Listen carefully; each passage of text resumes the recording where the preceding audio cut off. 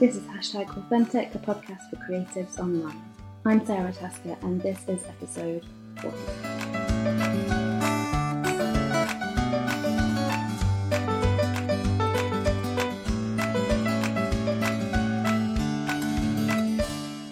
Hello and welcome. So maybe you are a little bit like me. I can be super guilty of letting whole days go by with the only social interaction I get is online. I hang out on maybe WhatsApp or on Twitter, on Instagram, I talk to my friends over text message, but actually sitting opposite someone, looking them in the eye and having that real face-to-face conversation is something that is kind of a luxury in my life most of the time. But it's also obviously super important to us all as humans, however introverted we might be. And if you're someone who maybe finds that difficult, one of the best ways I have found to make time for it and to make those connections that really matter is through things like Insta-meets, workshops, and retreats. I was lucky enough to be able to do both of those while I was over in Australia last month. And at the Insta-meet I held in Sydney, I got to meet this week's guest, Flore.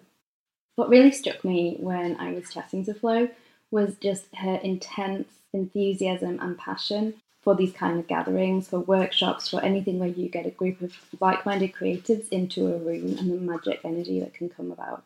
Because workshops can be difficult, let's not kid ourselves, they are a really hard way to make money. By the time you've covered all your overheads and your hours and your travel and all the admin that comes from people needing to get there and figure everything out, you can quite often find you're not even making any return on your investment at all. And yet Flore persists in organising these incredible gatherings year after year because she is so committed to what happens there. Her energy and enthusiasm and positivity was so contagious, I knew I had to get her on the show so you could hear her speak. And so she could inspire all of us to get out and attend these gatherings, to understand how much value for money they really represent, and maybe to organise some of them ourselves. Hi Flo, welcome to #Authentic. Hi Sarah, it's so nice to hear your voice. Yours too, and your beautiful accent. For people who haven't met you yet online, could you give us a quick introduction to what you do, please? So my name is Flo. I'm French. I live in Sydney in Australia. I spend a few months a year in France, and I'm a photographer and videographer, and I specialize in filming people with projects. So it can be artists or a farmer or a cheese maker making a special cheese, or whoever has an interesting project. I'm really interested in showing their value, their story through my images. So that's what I love to do, and it's quite new for me.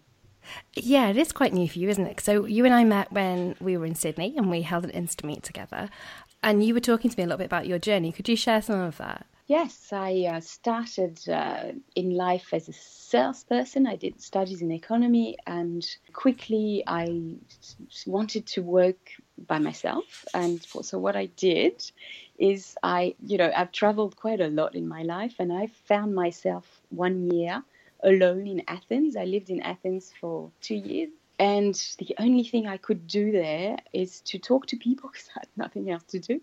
And I discovered knitting because I was talking to this old lady who taught me how to knit.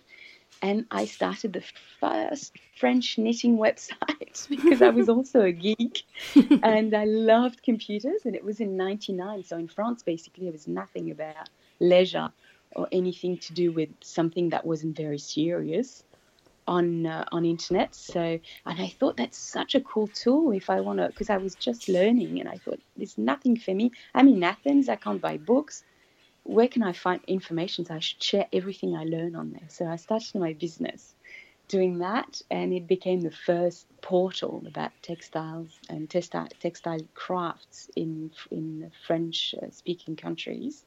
And I thought I'd start my little store on there. So I started to sell spinning wheels, weaving looms, knitting yarns, and I've been doing that since 2004. So I'm an old dinosaur of the web, basically. Likewise. So this is what I started to do, and at one stage in my life, I thought that I was very attracted by visual material, especially photography. but I was really bad at it, really bad. And I love taking photos of food, but it always looked like dog vomit. It was just awful. And so I decided to take an online course to learn a bit more about photography, because I wanted to promote my products on the shop a bit better. And also I launched a newsletter talking about textile artists, and I wanted to take photos of them, photos of their work, a bit better than what they did, because some of them had marvelous photos and some of them had marvelous work but not that good photos. So I really wanted to do that, and this is how I got to photography, basically. And I became more and more interested in the photography and less into my little shop. And this is the transition. And I think the key for me at this stage was to attend a workshop, because I thought it was very passive learning, to learn all the new stuff I was learning about photography online. It's very practical when you're a mother. I've got 3 kids, and I could just stop and go all the time with these courses, which is much harder when you go to a proper class. So this is super practical, but you feel very lonely doing that, and you don't have anyone to share your progress with, or learn more by just the interaction with others. So I decided to go to a workshop, and it changed my life. I loved it. I love the fact that I could talk to people, because having an e-store is very isolating. Yeah. I worked from home, and then I had to take care of my kids, so I couldn't socialize that much. So I felt very lonely. So the first workshop I took was actually a small workshop in textile, and I loved it. I thought, oh my God, I'm not the only one liking macrame. And it was a long time ago. Macrame was not fashionable, and it was really good. And then when I went to the first photography workshop in Australia, I loved it. I thought, oh my God, all these people like the same thing as me. I would love to do that. I would love to learn more and be like them. And it's funny, because when you're on Instagram, which I was not, I'm a very late person on Instagram, and I felt like every time I saw someone who did something that I wanted to do, I felt diminished. I thought, oh no, this person is doing it so well. Where is my role in that? I can't do that. So the workshop is very different, because when you see a real person doing a real thing that you think, wow, you don't feel that way. Strangely, you feel, oh wow, that gives me hope. It's the reverse psychology. I don't know. That's It gives interesting. me hope. It's a very real person. It's not an image so that I can't reach. It's a real normal person. I remember Xanthi, who is a mutual friend of ours, Xanthi Berkeley, we both love. She once said to me that part of the power of a workshop is people see that you're not doing anything different to them. So I was doing maybe a styling and photography for Instagram workshop, and I was kind of worrying, saying, I don't think I do anything that special. And she was like, that's what people want to see sometimes, is just that they're doing the right things and they're already on the right track and they just need to keep going. Yeah, I totally agree with Xanthi. And I think that Xanthi is another step for me, because when I had gone to all these workshops, I went to 3 different workshops in photography in Australia, and one after another I got more and more passionate, and it was really a life-changing moment for me, because I suddenly felt that people were normal, as Xanthi would put it, and doing normal things. Yeah. And also that I could also do that. I could change. I could be less lonely. I could do, because also my shop is in France, and I work with French clients, and if I talk about artists, I talk about artists all around the world, but to a French audience. So I had to work French hours, and couldn't go around and meet people I knew, have gatherings in Sydney about my beautiful article about this person doing crochet or something. Not at all. I was always alone. So this was a revealing thing. So I decided that video was fantastic, because I was following Xanthi like everyone else on Instagram, and I discovered her e-course, and her e-course is very personal. She sits down here in her sofa with a cup of tea, and she talks to you and she says, "Hello, my lovelies," and she's delightful. And I learned so much as well, because it's not only nice, it's actually very powerful tools of education and learning. And when I met people like that online, I thought, wouldn't it be wonderful to have Xanthi in my home in France, because I've got room there. My parents have a nice home with a little farm attached with lots of bedrooms and beds. And I thought, imagine meeting Xanthi. So I wrote to her asking if she would be interested, and she said yes. And I couldn't believe it, because she was like an absolute star to me. So I was completely expecting her to say, "Oh, not really, you're too small, you don't have enough followers on Instagram," or something like that. But she said, "Yes, absolutely, I want to do it. How interesting." So yeah, she was another big step for me. And then, because she said yes, I asked other people, and they said yes too. And that became real, very real. And I thought, oh God, what have I done? I have to organize it. And so you have organized it. So I have organized it. I called my parents and I said, "Look, guys, do you mind if we have 25 people in the house? I don't know these people personally. I've never met them. And you probably have to go somewhere else, because I was going to be busy." And so I asked Mum if she could stay, and she wouldn't join, and Dad to leave because I didn't want him to bus us around. So, and they said yes, and they trusted me, which is a big thing, because it's their home. They could imagine that invite thieves or people who would ruin their beautiful house. But they said, "No, that's good, that's great, absolutely, do it." So I started to get organized, make budgets, try to picture it. And it was difficult because I was in Australia at the time, so I couldn't go into the house and check the state of the farmhouse, for example, where my parents hadn't set foot in 30 years. I thought, that's going to be cool, we just put new beds, and it's it was not that simple. It was full of spider webs that I forgot how sticky those are. Oh. It's terrible. And so I took a month to actually refurbish completely the farmhouse all by myself. Oh my goodness. And all these people arrived by a little bus that I rented, and it was fantastic. It was like a sort of creative bubble, if you see what I mean. Yeah, kind of cut off from everything else. Yeah, and I think that it's very different when it's a home, when it's not a rented venue or a hotel, because I was welcoming these potential friends to my home. So there was something of an immediate friendship. It's very strange, sounds so tacky, but you see what I mean? Like, It was just, we were here to learn, to share, to possibly network if there was connections, and to enjoy the place as well, because I find my home pretty boring, because I was born in there, so it's nothing special to me. But for people coming from all around the world, we had 10 nationalities in 12 more than 24 people in the whole house. That's a lot. Yeah. A lot of languages. Yeah, coming from Bulgaria, from Finland, from Germany, from Spain, from Canada, the US, the UK, everywhere. And so that was so interesting, that because we were here all for the same reason, we just had this massive connection. It's not like going on holidays with, to the Club Med or something, and you sit down by the pool and you chat with your, deck chair neighbor. It's not like that. We're all here. People have paid money, a lot of money, because it's expensive to organize these things. You have to pay all these teachers. You've got to pay for the bus. You've got to feed everybody. You've got to feed everyone. And you want to do this in a fair way.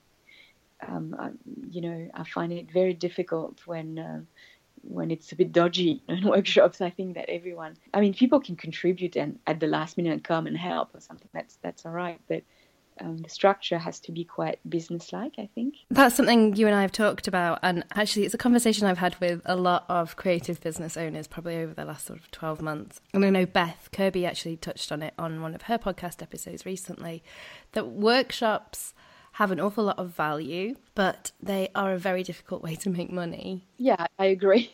And I've heard Beth talk about it, and I was laughing. When I organized my first workshop, which was last year, I didn't intend to make money because I thought, look, it's a test. For me, it's more of a first. It's a project. If it works really well, then I might, keep on doing it. If it doesn't, it's okay. I would have met really cool people, and that's the end of it. And a lot of workshops are like that. It's 1 or 2 times and then it stops because it's a lot of work, and it's a lot more work that you would think. On the money side of things, what happened to me was I lost a lot of money. It was worse than I thought because there was a lot of things that needed to be fixed in my parents' house. Like, I'll give you an example. The hot water system where the students were supposed to sleep didn't work. Oh, no. And it did work the last time I checked, but when I pushed the door coming from Australia, all rosy-cheeked and thinking, cool, I just thought, why don't I have a shower and take a shower just to try? Well, it didn't work. So I thought, I cannot have these people paying this amount of money coming to my home being welcome like that. I had to change it. And I couldn't ask my parents to pay for that. It was my project. So I was on me. And I won't describe you the list of things that were on me. And it was huge. Yeah. Yeah. So that's a beginner's story, I think. I think workshops are not made to make money. I think they are a fabulous way to take a massive action, a massive creative boost in your own life as an organizer. It's a networking tool. Amazing, because what you do when you organize a workshop is basically go to see all the people that you like and ask them to come. Like, it's your dream workshop that you just organize, and you organize it the way you want. In my case, I wanted very, very small groups of 3 to 4 people per teacher. I didn't want anyone else in these groups because I thought, I've been to workshops which were fabulous, by the way, but I thought that could be improved, where you had to queue, basically 12 people queuing one after another in front of a scene or a styled vignette. Yes. And I thought, oh my God, and you feel when you arrive, it's your turn, and you're a beginner like I was. When I arrived in front of the queue, basically I got completely in a state of panic, thinking of all these people waiting behind me. Oh yeah, stage fright. Yeah, not knowing how to, use my camera, because obviously I was a big beginner and I didn't know how to do manual settings, and it was very difficult. So I thought, if I do it, I want people to be very close to the teacher. A one-on-one is really too much. I mean, it would be extremely costly. But to have 3 people, it's fabulous, because it's really easy for the teacher to gauge the level of each of them and adapt to each of them very easily. When you have 12 people in front of you, you can't do that. Yes, definitely. And you can do a lot more. For example, this year we're going to have a fashion photographer who's going to come with her model from Paris, which I'm so excited about. And it's so much fun, because a portrait is so important in any business. If you sell shoes, if you sell ceramics, you need to take human beings. You need to humanize your brand. And taking photos of people or self-portraits is one of the most difficult things. Mm-hmm. And so we're going to learn that. And the fact that it's small groups allows the photographer, Lucie Sassia, she's a French photographer, to actually make 3 different scenes. So instead of one where everyone has to queue, you can do a lot more. So this is the thing that you've got to think. You've got to think of all the business part of things, not losing too much money, basically, and still having top-notch teachers, and the organization. So put yourself in the shoes of the student or, guests. I think this is what I really picked up when we talked in Sydney, like the passion you have for workshops like as a teaching tool, as a networking tool. I mean, a lot of people I speak to now are quite jaded from their workshop running experiences, but for you, it just seems to be, it's like your calling. Yeah, I love it. I love it because it pulled me out of my misery. I was in my couch working 8 18 hours a day and not making that much money. I mean, if I had been a plumber or a cleaning lady or, the lady at the post office, I would have made so much more money with the hours I did. Yeah. And so I thought, if I'm not making, that much money, why don't I do something that really makes me dream and makes me want to go forward?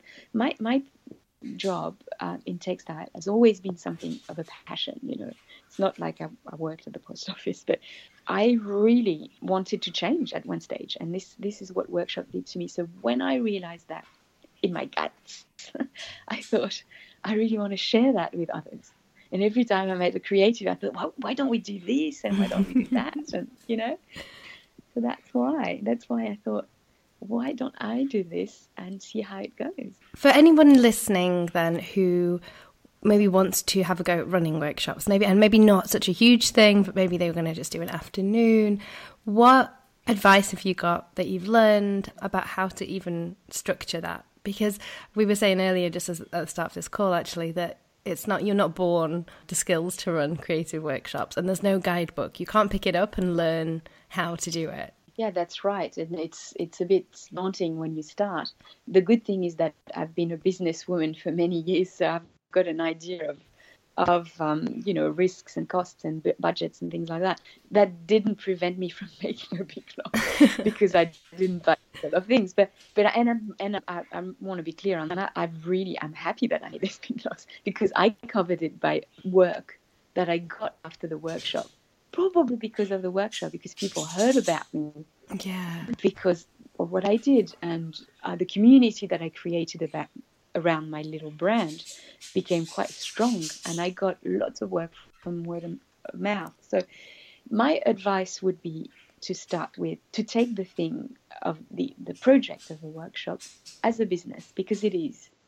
Even if it's a passion, even if it's a project, as any project, it has a business side. So the first business step is to establish a budget. So I would take an Excel spreadsheet, and I would put everything that crosses my mind, from the roll of toilet paper to the price of a teacher and their plane ticket, but also their train ticket, and also their taxi if you need to, everything, every little detail. The food is difficult. It's hard to evaluate 25 people in a house for 5 days, but you got to do it. You got to look it up. You got to talk to people, maybe a caterer who could help you, maybe me, just send me a message on Instagram. Wine, I mean, every little detail, and the little gift you're going to put, the shampoo you're going to put in the shower, everything. You cannot miss anything, because it's the little things, like in any business, it's the little thing that make great lines on the budgets when they're all added together. So that's the first part. The second part is I've made a few mistakes, and I probably should share with others. One of the important part is to, when you promote your workshop on your website, on your blog, you've got to have a clear selling page. My page on my website, which I haven't changed, but I should, is more of a blog post, like it's beautiful photos and blah, blah, blah about how beautiful my workshop is. I think when you sell a workshop, you need to sell it as a product. It needs to be clear at the top how many people, how many spots you have available, what the dates are, where it is, etc. And then a call to action. This is how much it's going to cost, and buy it now, basically. Yes. But because it was such a private project of mine, and it's sort of not my business, I didn't take it as my business at all. Yeah. I was a bit ashamed to ask people for money. You see what I mean? I was like, that looks like so much money. Ooh, it's so hard to ask people for money. So I put at the bottom, if you want to pay for it, just contact me. And that made the result is that people say, I'd love to do that. Instead of booking, they'll say, I'm going to think about it. And then they miss the train, And then they come back to you and say, oh, my God, I didn't do it. Or sometimes they tell you, I really want to do it. Please book my spot. And you book the spot. And then they forget about it because they haven't paid. So this whole thing of, managing the, how would you say in English, subscription or payment, or Yeah. it's just very difficult, I find, and I should have treated it as a business. So that's another advice that I would give. Call to action, very important. Have a clear page. The third is that people will write to you, whether they want to attend the workshop or just want to talk to you. Yes. So they were going to all year long talk about the workshop and say, oh, how fantastic is the workshop. So when is it going to take place? What food are you catering for vegan? Or, which we do happily. But ask a lot of questions and they will never subscribe. They will never actually buy the workshop. Or people... Yeah, the admin that comes from running something like this. Yeah, that's it. So lots of emails, people cancel. People have an accident, unfortunately, and they cancel. So you think, oh, that's cool. My workshop has been sold out in 3 days. But it's not, because 4 months later, 5 months later, you've got to have like 4 cancellations because someone has a wedding, someone has a kid who had an accident. I mean, like, life is tough. Things happen. So you have to keep your mind clear and keep on selling to the last minute, and keep in mind that people can cancel the day before. And so when you do that, you've got to ask for the money, which I didn't. I said, oh, deposit. And then people say, oh, yeah, but I can't really this month, so next month. So I said, oh, cool, no problem. Oh, you're too nice. But then cancel. So you've got to take it as a business, that's it, which I didn't.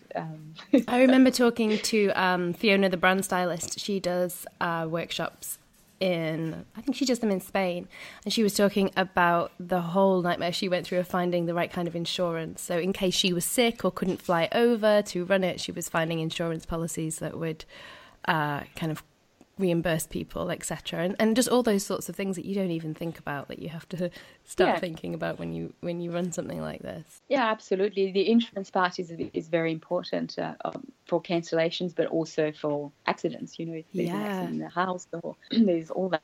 So yeah, it's really a little business that you run, and just 5 days. The other thing that I probably should point out is that if you do it for 5 days, it's going to take you months of preparation. You're going to have to physically arrive in advance, especially if it's placed your house or someone else's, or some private house, which is at the moment, it's one of my goals, is to do workshop in homes, in people's places, because I think it has a feel to it that a hotel will never have, or a venue will never have. The sense of home, the sense of nurturing. I don't know. For me, it's very, very important. But if you do that, it means that you're going to have to come at least 2 weeks in advance, or sometimes a month, like last year for me. So this is sometimes. Also, when you finish, you're knackered. Knackered, because you've put all your guts, all your love into it. So it's hard to work after that. Yeah, you need time to refill. Yeah. And for a few weeks, you will be off work. So that's to be added to your budget because all that time of preparation, all these times you have to answer people, all these times you organize a payment system, a blog post, all that is not paid. So if you don't make money, it adds up. So that's to be considered, and it's a sacrifice that you have to be willing to make, I think. I feel like as more and more people kind of realise all of these realities of workshops, we're seeing less and less of them available. I mean, Beth is a great example. She's talked about how she's going to be doing fewer workshops, and it's going to be more about a networking and a lovely thing to do than it is part of her business money-making model. So what would you say people listening to this who are on the fence about whether they're ready to attend a workshop or whether it's a big investment, as we've said, like, what can people gain from spending that money and joining in now while these things are still going on? If I'm still doing it, it's because it's awesome. Last year, I lost 3 months of work. I lost money, and I'm still doing it this year. And the reason why is that basically I have met amazing people like Xanthi, for example, like Lean, Tim's, who's a fantastic travel photographer. I knew Annabelle Hickson, who's I love Annabelle. Journalist. She's a flashy. She's like a florist. She's everything. A farmer. She's journalist, she's a writer. And, meeting with these people, and also I forgot Megan Faulkner. So Megan was 19-year-old when I told her to come. That was a bit gutsy of me, I must admit.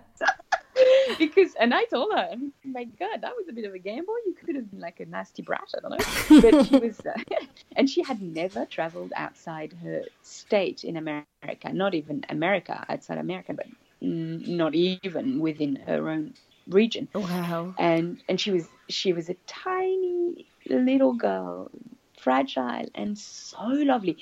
She's like a little Mozart. Like, she's so talented and fragile and so precocious. I thought it is a risk in her coming, because she might hate it. She might not know how to teach. She's very young, but it was the best gamble ever. She was fabulous. And these people that you meet making these gambles, because some of the people that I select as teachers for my workshops, I don't know at all. I just think, okay, I think that by reading these people's Instagram or website, they seem amazing. Let's check it out. So this is something that you can't do in normal life. You can't just contact Petrina Tinsley, who's Nigella Lawson's photographer, to say, oh, well, let's go have a tea and can you teach me this and that? You can't do that. You've got to.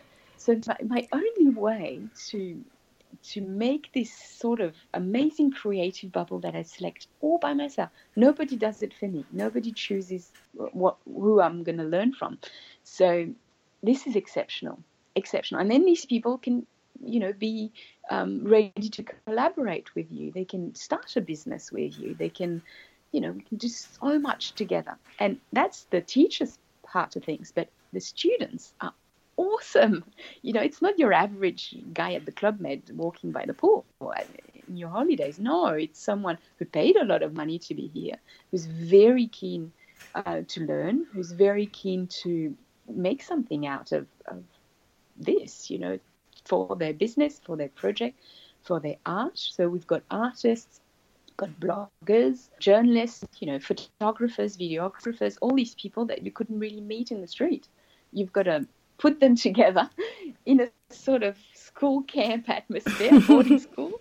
And, the fact that we can't have one in some workshops, you have dormitories, it creates bonds, I can tell you what, because at 40, I'm 42, having to sleep in someone else's room, it's quite daunting. Yeah. And I think everyone does. Everyone like, oh my God, you don't have a single room. And I'm like, no, I'm sorry. So we do have single rooms there, but in Burgundy. And I do one workshop in Paros in Greece as well this year in September. And there too, there are, rooms where you have two beds and somewhere you have one. So people jump on the one bed. And of course, the people who, I don't think it's a question of age. It's a question of, habit. We haven't slept in the same room. We've all got quite bad at this in general. I think, I love the internet for this, but it's a double-edged sword in that you don't have to go out and meet people. You can do all of that networking and hanging out online and feel like you've kind of scratched that itch and you've had your social fix. Yes. So we're not put in those slightly more awkward positions of just sitting next to a stranger at dinner or, sharing a bedroom with someone who you only really superficially know.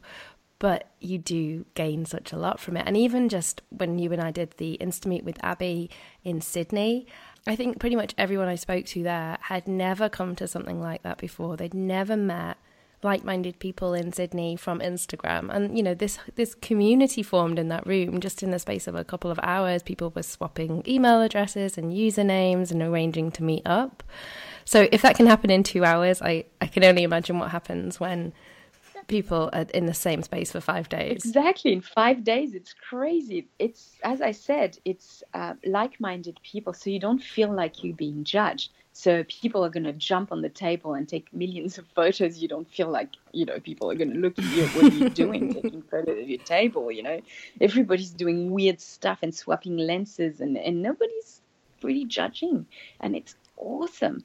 And also we're all into this thing where it's self-soothing beauty seeking, basically. So we're all doing everything we can together as a team on the teacher's side of things to create this atmosphere where people see beauty.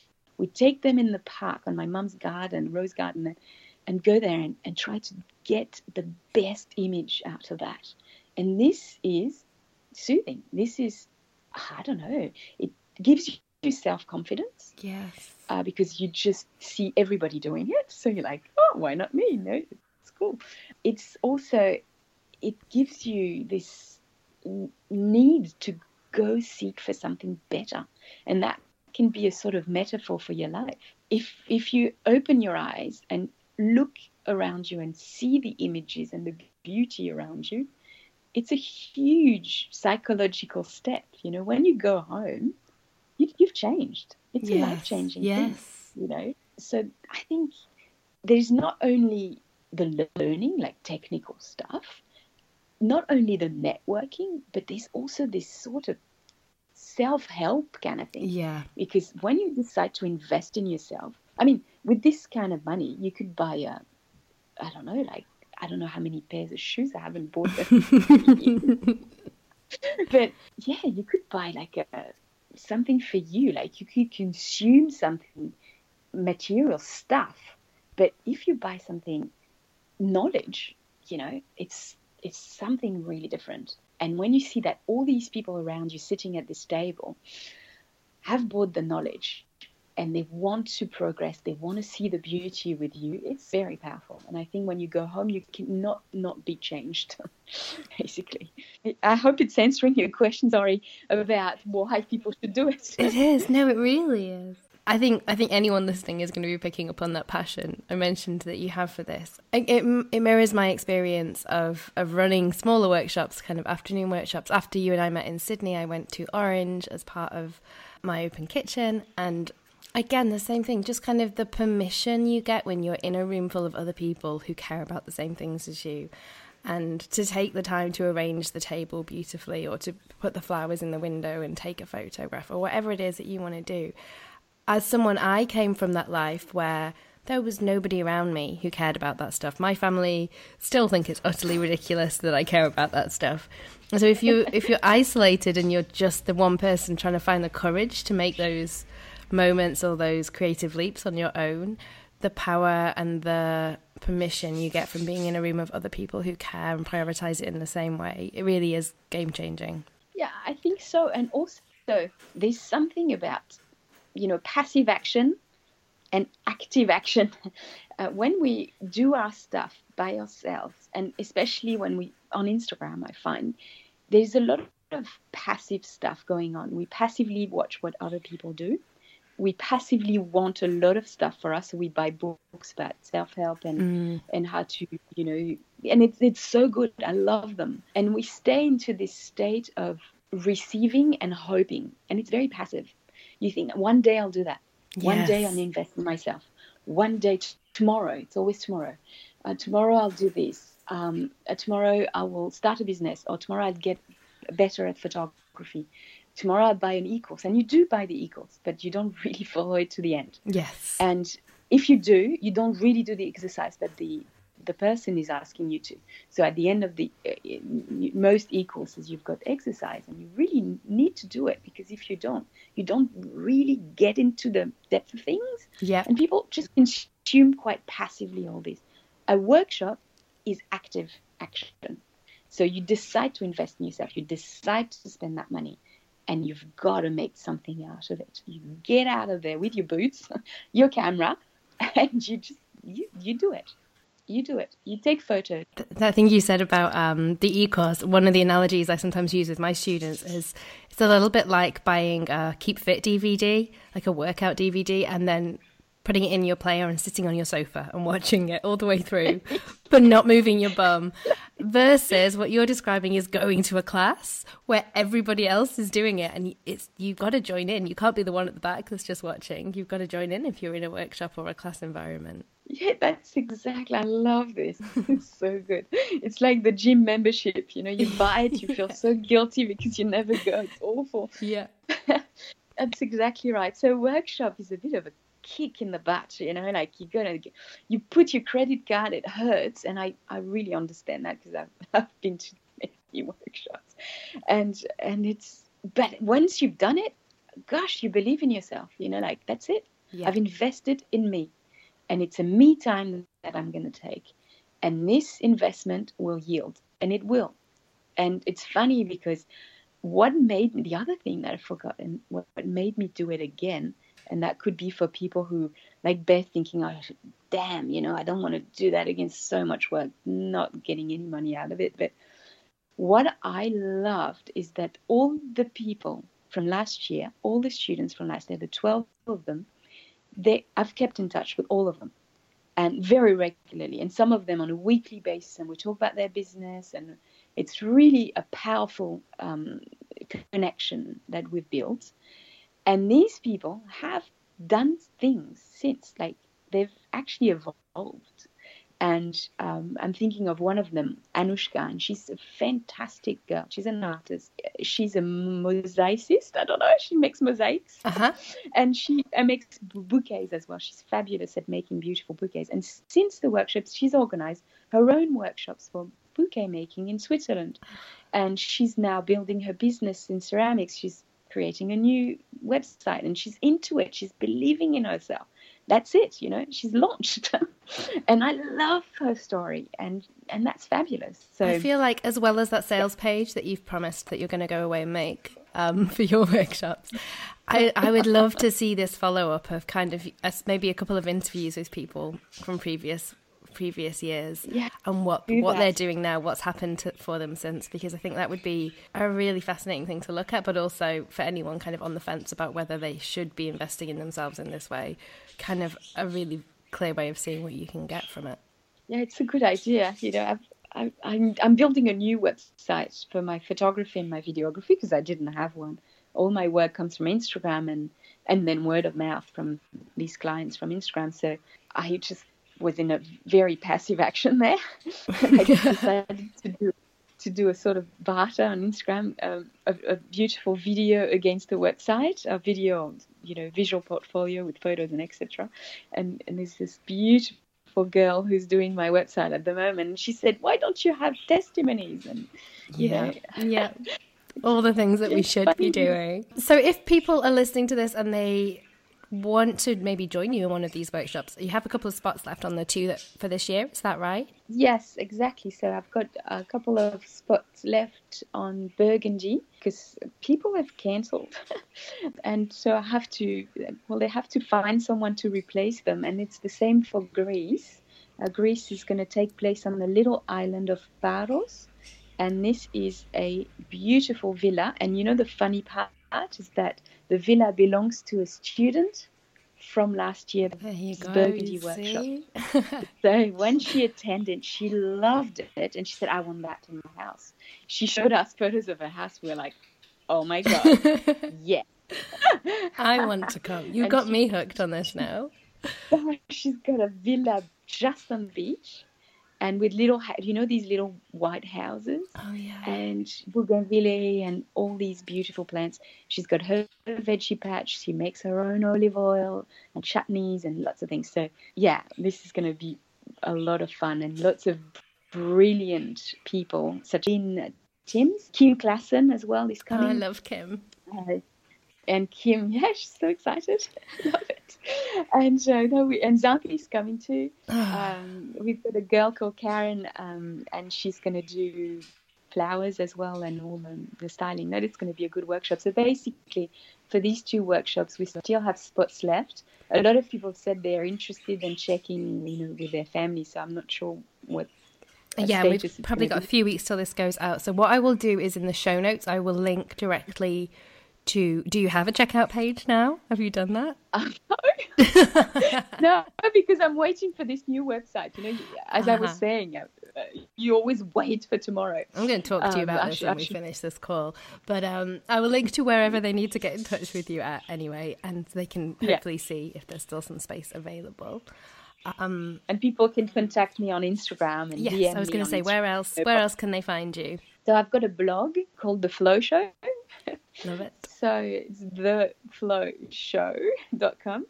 And my Instagram is The Flow Show, so it's the.flo.show. And so, yeah, people can contact me, and they can contact me about the coming workshops and you know, if there's spots, but also if they want to have their own workshops, they can contact me there. They have questions. I'm really happy to share my knowledge. I really believe in sorority, in community, in helping each other. I strongly believe in that. The other thing is I've got on my blog, Flow Show, I've got a list of all the workshops happening in 2018, and I'm going to do the same next year. So now all the workshop people starting to know me because of this, and I love it. So we exchange ideas and stuff because I can, you know, have direct contact with them now that I've got this list. So all the could be, I don't know, photography workshops, but it could be also food, cooking workshops, could be self-help workshops. Just all the wonderful workshops around the world. Yeah, that's it. So they're all listed out there. You're so generous. You are such a generous spirit, and it has been so joyful to talk to you. Thank you so much.